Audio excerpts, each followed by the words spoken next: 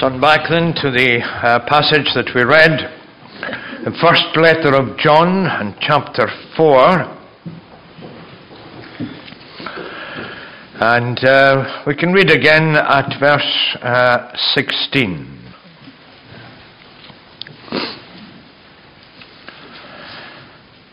So we have come to know and to believe the love that God has for us. God is love. And whoever abides in love abides in God, and God abides in him. By this is love perfected with us, so that we may have confidence for the day of judgment, because as he is, so also are we in this world. There is no fear in love, but perfect love casts out fear. For fear has to do with punishment, and whoever fears has not been perfected in love. We love because he first loved us. Particularly the words in verse 18, there is no fear in love, but perfect love casts out fear.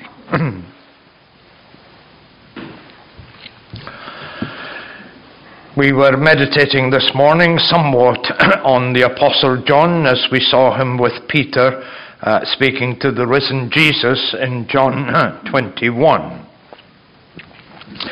And we had seen various of the things that had taken place there, and also the words that had been expressed to John that had been misinterpreted about the way in which he would die.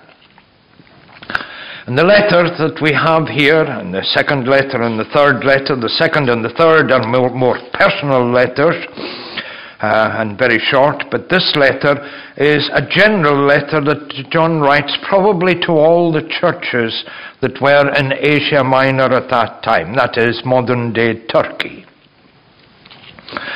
Probably written from Patmos, although again there is a fair amount of argument about that, where it was written from. But it is more likely that it was written from Patmos. It may have been written from Ephesus in John's old age. And again, some argue that it was written before Revelation, some argue after, we don't know. It's as simple as that. We just don't know the answer to that question.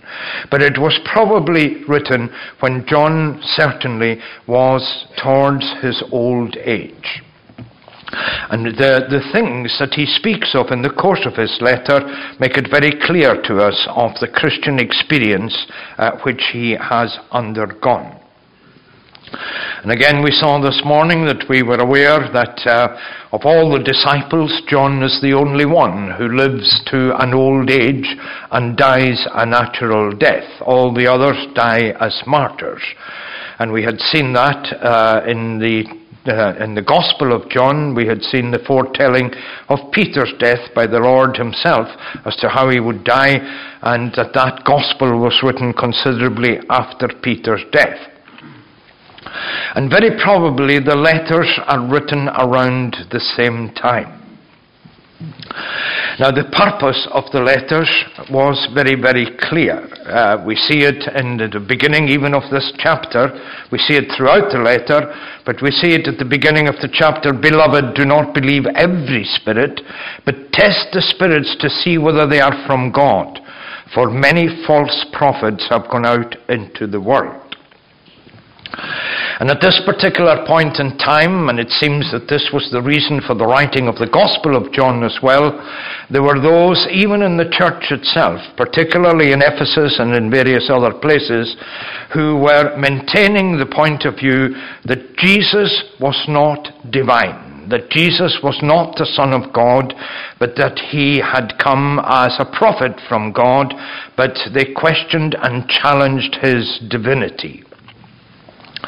Now, I'm not going to go into that in detail. This was the beginning of what was called Gnosticism, and it was a man called Cerinthus who started this, particularly in Ephesus, and John is writing against this.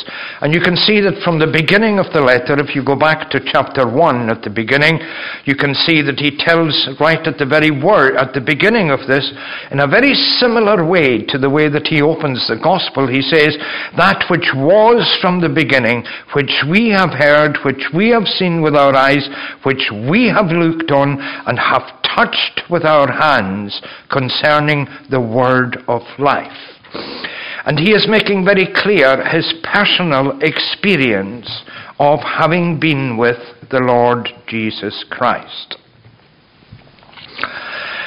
He is also making clear his personal experience of the divinity of Christ, that Christ truly was the Son of God.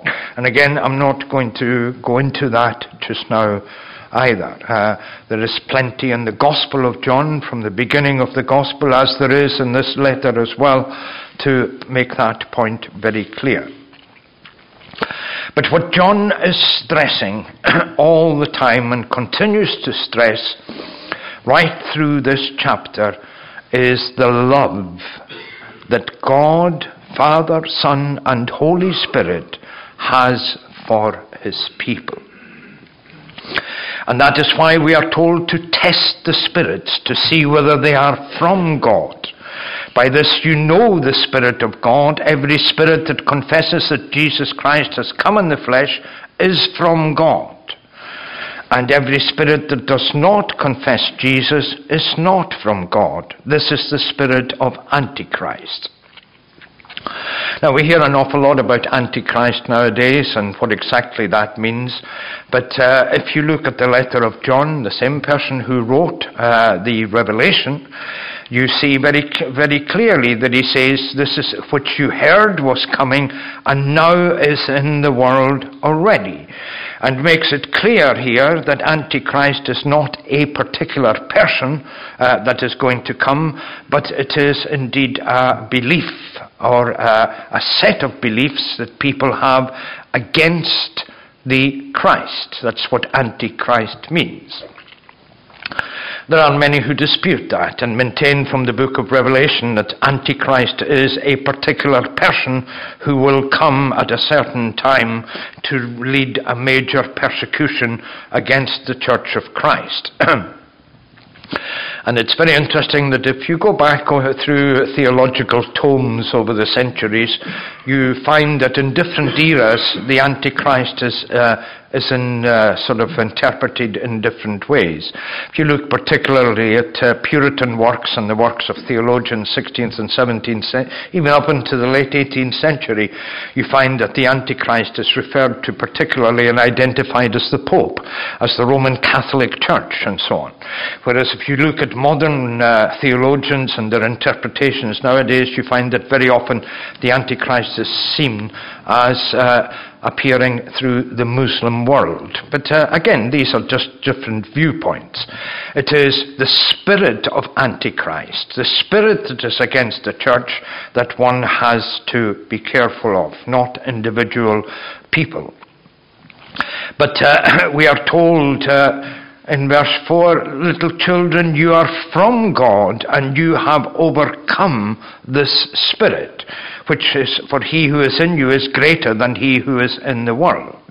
So that if you have the Spirit of Jesus Christ, then Antichrist is no problem for you. And this is the theme on which he continues, before he switches a little bit more to focus then on, beloved, let us love one another, for love is from God.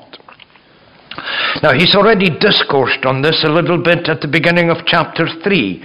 See what kind of love the Father has given us, that we should be called children of God, and so we are. And here he begins to open out again the qualities that we possess as believers through this particular love. And I want to try and open out a little bit more this evening what this love actually involves. English is rather poor in this sense. It has only one word for love, whereas in the Greek there are 4 words for love, and each one has a particular different emphasis. You will be familiar with some of them, or at least perhaps the words that are derived from them. We have the word philios, which means love of family and friends. We use the word filial love We use that in English quite a lot. There is, of course, the word eros, meaning sexual love, and you'll be familiar with the term erotic, etc., and so on. And then there is a third one that perhaps we're not so familiar with, the Greek word storge, which means parental love, the love that parents have for children. But none of these are the word that is used here for love. None of them. The word that is used throughout this letter, the word that Paul uses in 1 Corinthians 13, where he debates the same thing, abideth these three, faith, hope, and love, but the greatest of these is love. The word that he uses is the word agape. And the special meaning of agape is a sacrificial love. A love which puts others before itself. This is the word that we find in Ephesians 5. When you look at Ephesians 5, the great passage that used to be used so often in marriage ceremonies, where it speaks about the love between a man and his wife, and Paul says at the end that he is speaking of the love between Christ and his church, that the word that is used all the time is this word agape. That is sacrificial love. Love in which the other person is more important than the person who loves. The object of love is more important. Sacrificial love. This is the love that takes our Lord to the cross of Calvary. This is the love that brought him in the covenant made between Father, Son, and Holy Spirit, that he would come into the world to reclaim his own. And this is the love that we see that is mentioned here from this verse onwards. There is no fear in love, but perfect love casts out fear. Now, if we think about that in terms of our own relationships, it is perhaps over a period of time that perfect love may exist in a relationship in marriage between man and woman. And again, I'm not going to be sidetracked into other issues concerning that particular thing. But if you look back at the beginning of your own relationship in marriage, the love that you have now for your partner, and again I use the word generally, not in its modern sense, the love that you have now for the person that you are with and have been with for many years is very different to the love that you had when you first fell in love, if one can put it that way. What happened when you fell in love? Maybe some of you remember very well. It wasn't perhaps so long ago. Maybe others are struggling to remember. What was it like when you fell in love for the first time? You remember the emotions, the feelings that you had. And you remember perhaps in your teenage years falling in and out of love quite regularly. Why? Because that love was not this kind of love. That love was an immature love. That love was a love that did not come to fruition. It was a love based probably on appearances more than anything else. And how many times can you remember, even in the early days of relationships, when you first fell in love with someone, and the moment they turned round and opened their mouth, you fell out of love with them very quickly. These are the kind of things that happen as we grow up in our teenage years. But as you go on and eventually you fall in love, where you come to the point of beginning to form a relationship, that immature love begins to change. And as it begins to change, it is no longer based on outward appearances, but it begins to form a relationship deeper and deeper with the character of the object of our love. And as the years pass, that love is deeper and deeper and deeper. And it should be, our marriage relationship should be mirrored on the kind of love that we see here. Agape love. A love that puts the other person first. A sacrificial love. That's what the passage in Ephesians 5 is all about. Now that is not easy. I'm sure many of you will tell me afterwards that it's not easy in a married life to love the other person in that particular way. But you notice that this is not just the love in a marriage relationship. It's the love that every believer should have for every other believer. And I can see you thinking now, you're asking the impossible now. There are some people that are impossible to love. I shouldn't say that, but you all know that that's the way it is because of our imperfections as human beings. There are some people, even although they are believers and brothers and sisters in Christ, that we just find it impossible to love them because they're just so annoying. That's the way it is. That's the way human beings are. But nevertheless, we are commanded to love them and to love them with the same sacrificial love. No wonder we fail in these commandments. But we see here there is no fear in love, but perfect love casts out fear. And then you begin to wonder, well, what is perfect love? Has anyone ever perfectly loved anyone else? How do we define perfect love? Why would there be fear in love? Well, John tells us why there is fear in love, for he says immediately afterwards, for fear has to do with punishment, and whoever fears has not been perfected in love.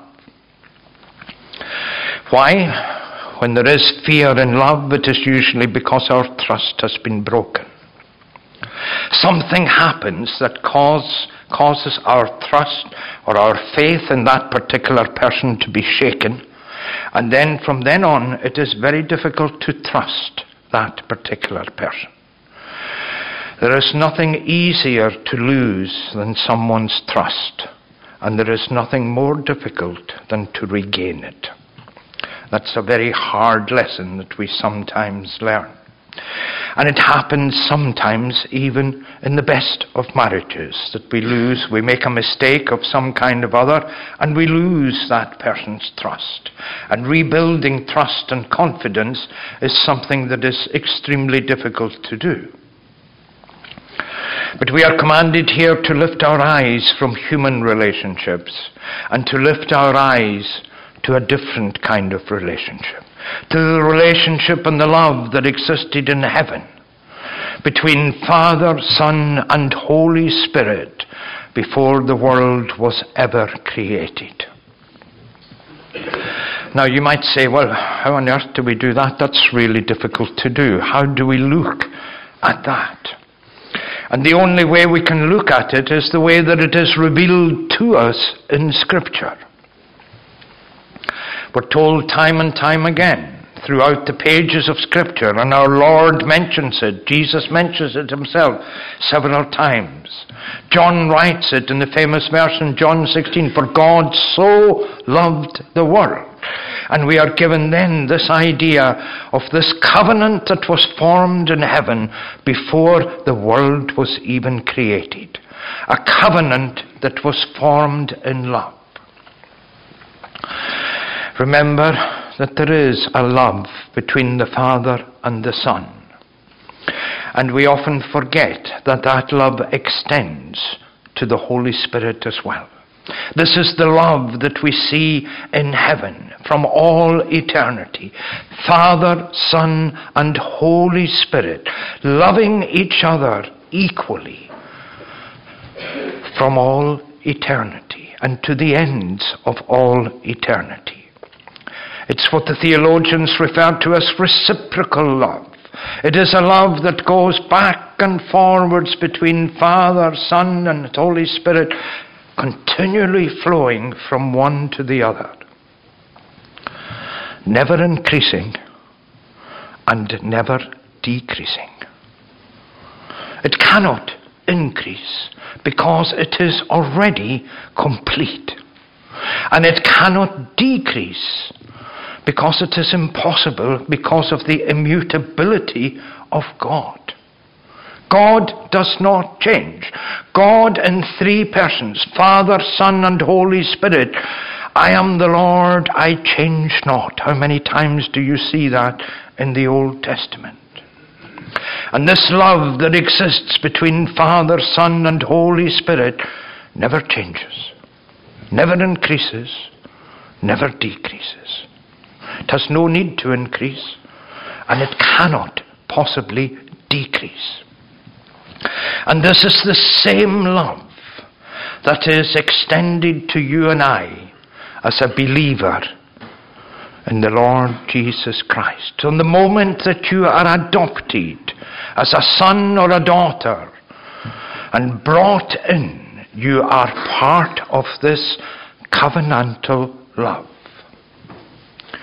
That in itself is quite amazing, that the same love that would exist between Father, Son, and Holy Spirit is applied to you in this judicial act of adoption.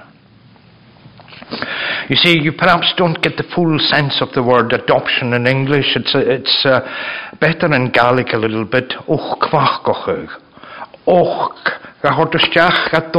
Holding it close to your chest, as if you were brought into the bosom of the Father, the Son, and the Holy Spirit. And remember that adoption in Scripture is a judicial act. It's a judicial act. It was something that had to take place in a court of law. And even in scriptural times, the adoption of children, and it's quite a common thing, what took place through witnesses and through a judicial act. It was done according to the law. And you and I have been adopted as children of God in exactly the same way. A judicial act had to take place. It took place on the cross of Calvary, where God judges his Son for the sins of each and every believer. That's where that judicial act takes place. That's where God's judgment and God's wrath is poured out on the Lord Jesus Christ. And it is through that judicial act and the shedding of blood, and the atonement that is made, that you and I are then brought into this love, this agape love, this sacrificial love, because of what has been done and what was laid down in an eternal covenant before the foundation of the world. We often refer to it in simple terms as the covenant of grace.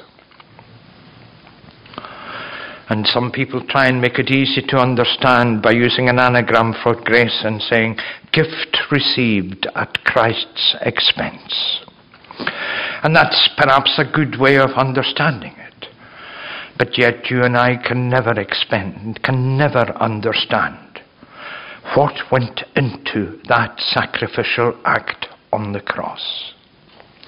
And it's only when you come to meditate in even deeper terms on yourself that you see, how could you possibly be an object of God's love? What have you and I ever done to deserve being loved by the Father, the Son, and the Holy Spirit? And that is one of the most difficult questions for every believer to meditate on. What have I done to deserve? And the answer is nothing. Absolutely nothing. Philip Yancey puts it this way in one of his books. He says, there is nothing that you can do to make God love you less or to make God love you more. Because the love that is already centered on you is eternal, is perfect, and is already complete. And it was there before the foundation of the world. You were loved in electing love before the world was even created. Trying to get your head round that thought is quite amazing. You were loved in eternal love before the world was even created. You are known to the Father from all eternity, and through the Father to the Son and the Holy Spirit, until you were eventually born into this world and then eventually reborn and regenerated with the Spirit of God. And perhaps there are some here who still have to be reborn with that Spirit. That would not be unusual. That the world continues until he has brought in all his jewels, and will continue until all believers have been brought to a saving knowledge of the Lord Jesus Christ. Then he will come again to bring his church militant into the church triumphant, and then to the church glorious. This is what this is all about. There is no fear in love. And yet you and I, every day, we live in fear. Fear has to do with punishment. For those who are believers, perhaps the punishment of judgment has been taken away. But there are many who are believers who still fear the judgment of God, and who still fear that they might lose their faith. And fear sometimes that because of the sins that they commit, that God's judgment upon them and God's dealings with them here will lead to suffering and punishment. That is quite a common view among many people. And unfortunately, it's very wrongly preached in some churches and some denominations as well. The element of fear. It is not because of anything that we do in this world that we are subject to the pains and all the other suffering that we may encounter in this world. That comes because of the nature of sin, because of the sinful nature of this world. Oh, that doesn't mean and doesn't eliminate the fact that many things that we do have consequences. Everything that we do has a consequence, either a positive or a negative consequence. And sometimes much of our suffering is the consequence of things that we have done ourselves, or things that we say ourselves in moments of anger or whatever. And sometimes the believer is often perplexed when he cannot see the reason for his suffering. But nevertheless, he comes in trust, because there is no fear in love. This is what this love is all about. It's a love that trusts implicitly in the finished work of Calvary. The word implicitly, it's an easy word to say. Well, maybe not quite so easy, but it's an relatively easy word to say. But it's a very difficult word to understand. To trust implicitly in something. How many of you trust implicitly in our politicians? So you don't need to laugh now, you can laugh later. But if you start to think about what you trust implicitly in, maybe I shouldn't ask this, but I will, just so that you can reflect. Do you trust implicitly in your spouse, or your wife, or your husband? Do you trust implicitly in your children? Do the children trust implicitly in their parents?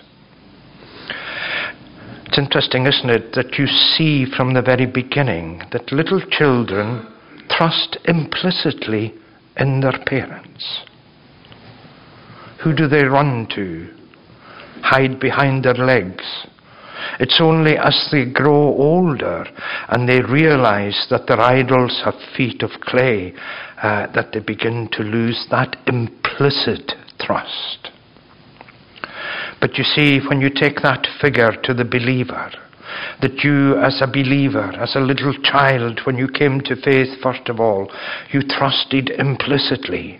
As you grow in faith, does your faith begin to waver? Does your trust begin to waver? It should not. It should be the exact opposite. And yet all of us will confess that we have moments of difficulty with our faith and our trust.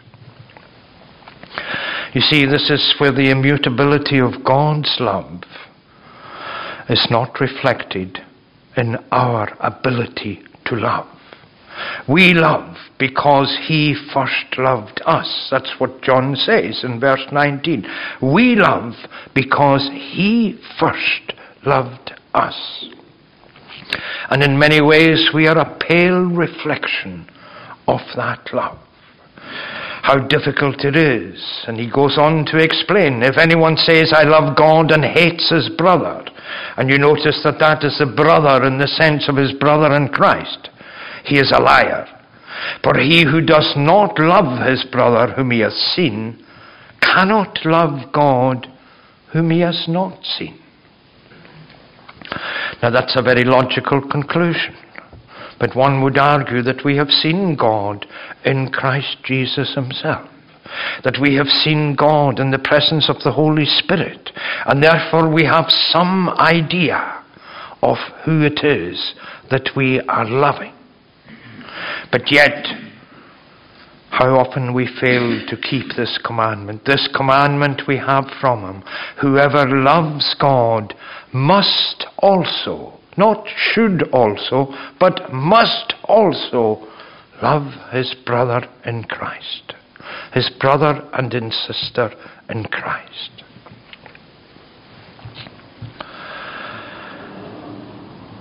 That's what John is speaking against, because of the amount of false teaching that was coming into the church and the way that the church was dividing.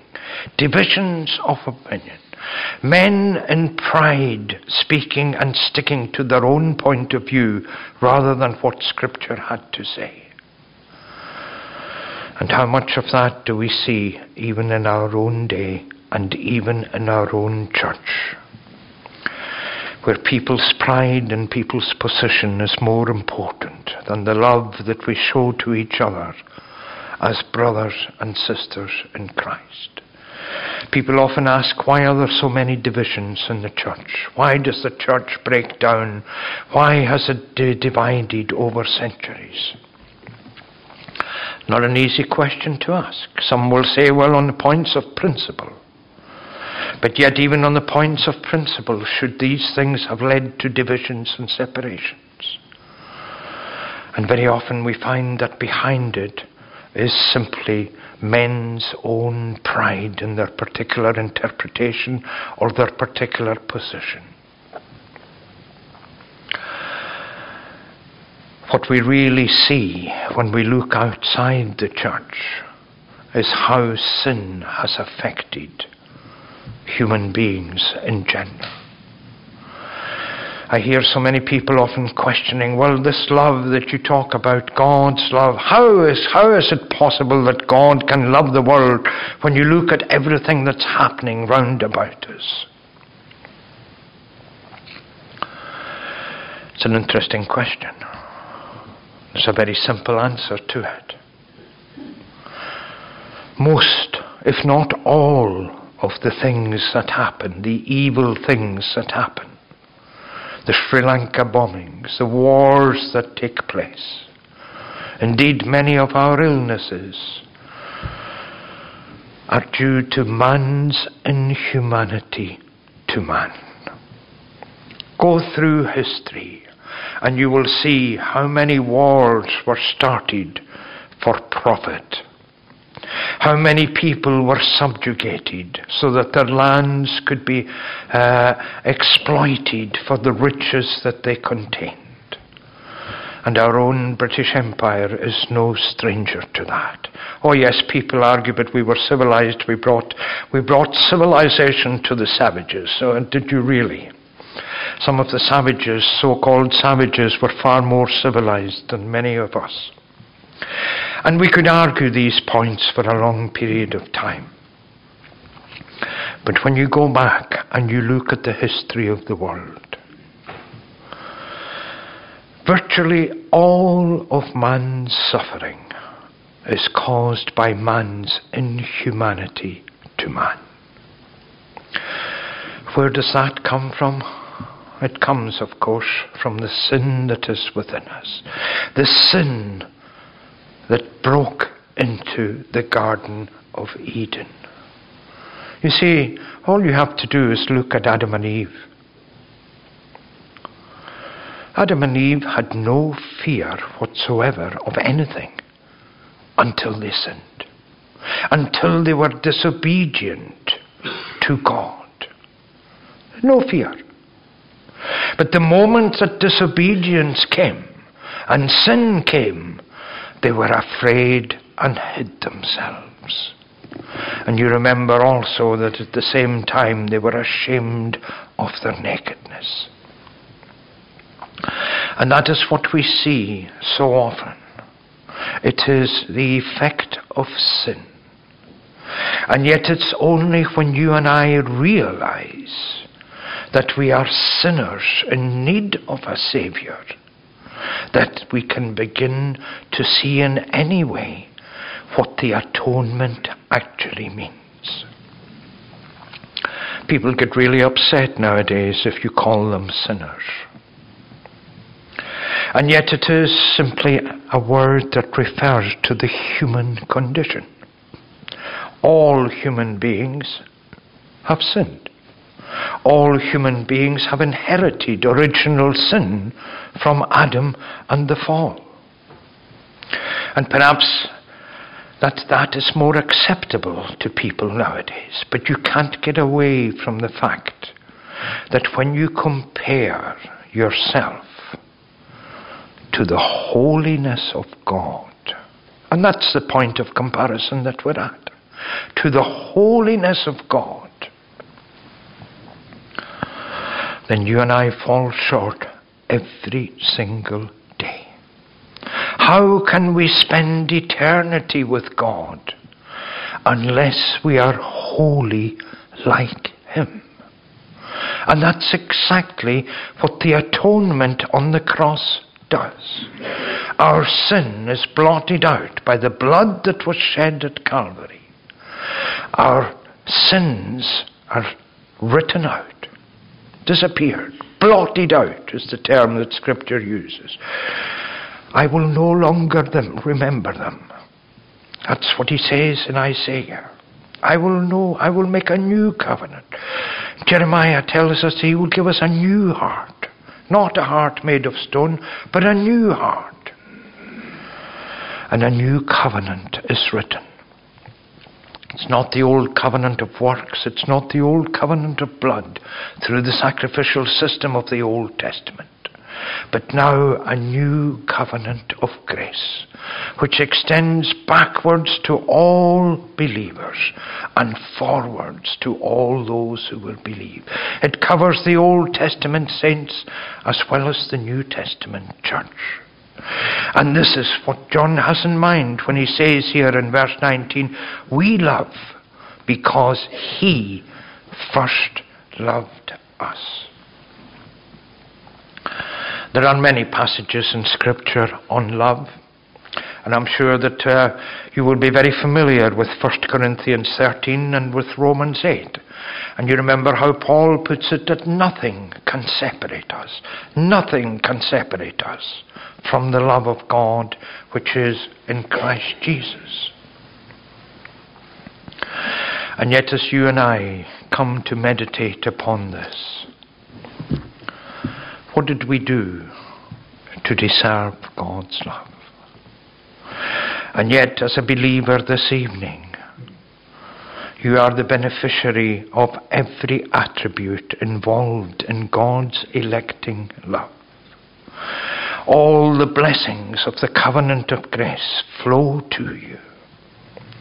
And you may find it difficult at times to believe that you are an object of God's love.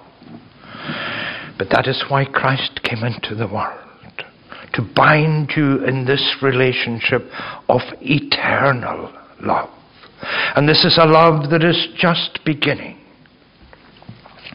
It is a love that is not yet fully mature. It's a love that you won't see maturing completely until you are in glory. And even then, as John says, behold, what manner of love in the previous chapter. And we don't know what this is going to be like. We only imagine.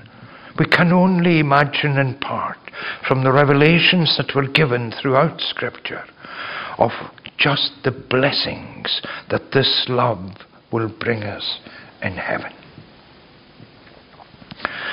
Or perhaps I can hear you saying, well, it's easy enough to say that you shouldn't fear as a Christian.